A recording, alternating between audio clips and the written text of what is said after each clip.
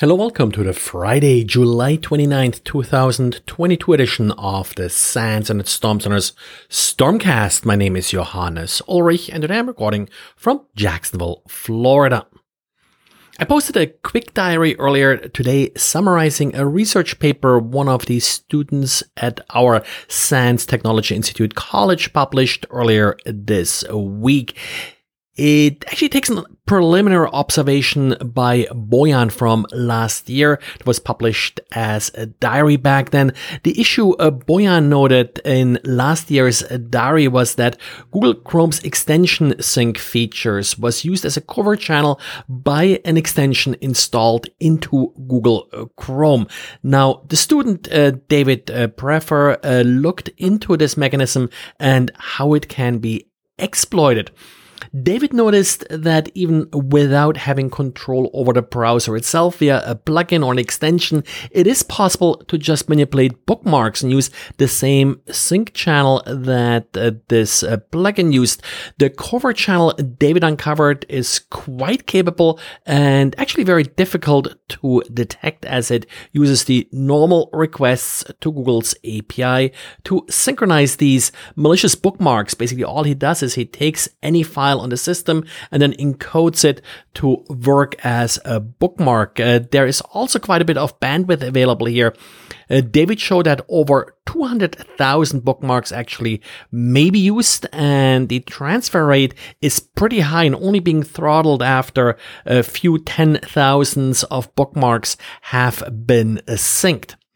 Take a look at David's paper if you want to learn more about this and how to detect this particular cover channel. David also published a GitHub repository with a tool that he created in order to experiment with this channel. And maybe we'll have David on a future podcast to talk a little bit more about this work. And Samba, the open source implementation of the SMB protocol, received a critical update that you probably want to apply quickly, in particular if you are relying on Samba as a domain controller. Samba is much more than just simple file sharing as it's often used and includes pretty much all major components that you typically associate with a Microsoft Windows network. Of particular interest with this update is CVE 2022-32744. This vulnerability allows an authenticated user to change passwords for any other user. Now, these requests are encrypted, but the kPassword, that's the daemon responsible for actually changing the password. It's pretty flexible as to what key to actually use, and the user may supply information to actually pick the key, and with that, of course, can create just an arbitrary password change request. This also applies to the administrator, so any user can change the administrator's account, which is a real nice privilege escalation. There's a second vulnerability here, CVE 2022-2031, that is also being patched with this update. It's also related to a slightly different password change vulnerability. So update soon, and exploitation should be pretty straightforward in this case. And Apple yesterday found part of its IP address space routed to Russia via Russian telecom company Rostelecom. As you may know, Apple is rather lucky in owning an entire /8 of IPv4 address space, 17/8. A small subnet of this, 1770/96.0, was advertised by Rostelecom. And since this advertisement was more specific than the /9 that Apple usually advertises, the BGP advertisement from Rostelecom took precedence.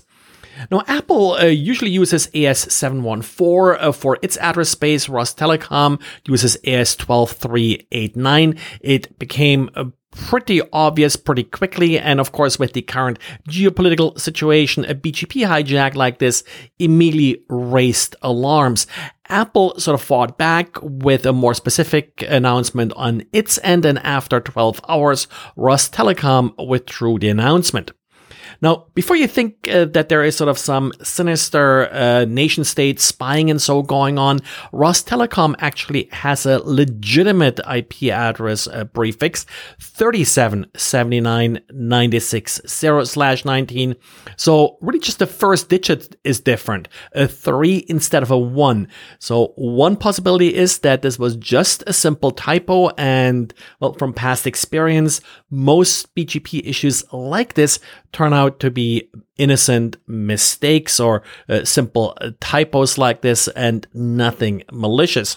Of course, it would still be nice if Apple would protect its rather important prefix with a route origin authorization, and I'll link to an article that talks more about this particular hijack and also route origin authorizations.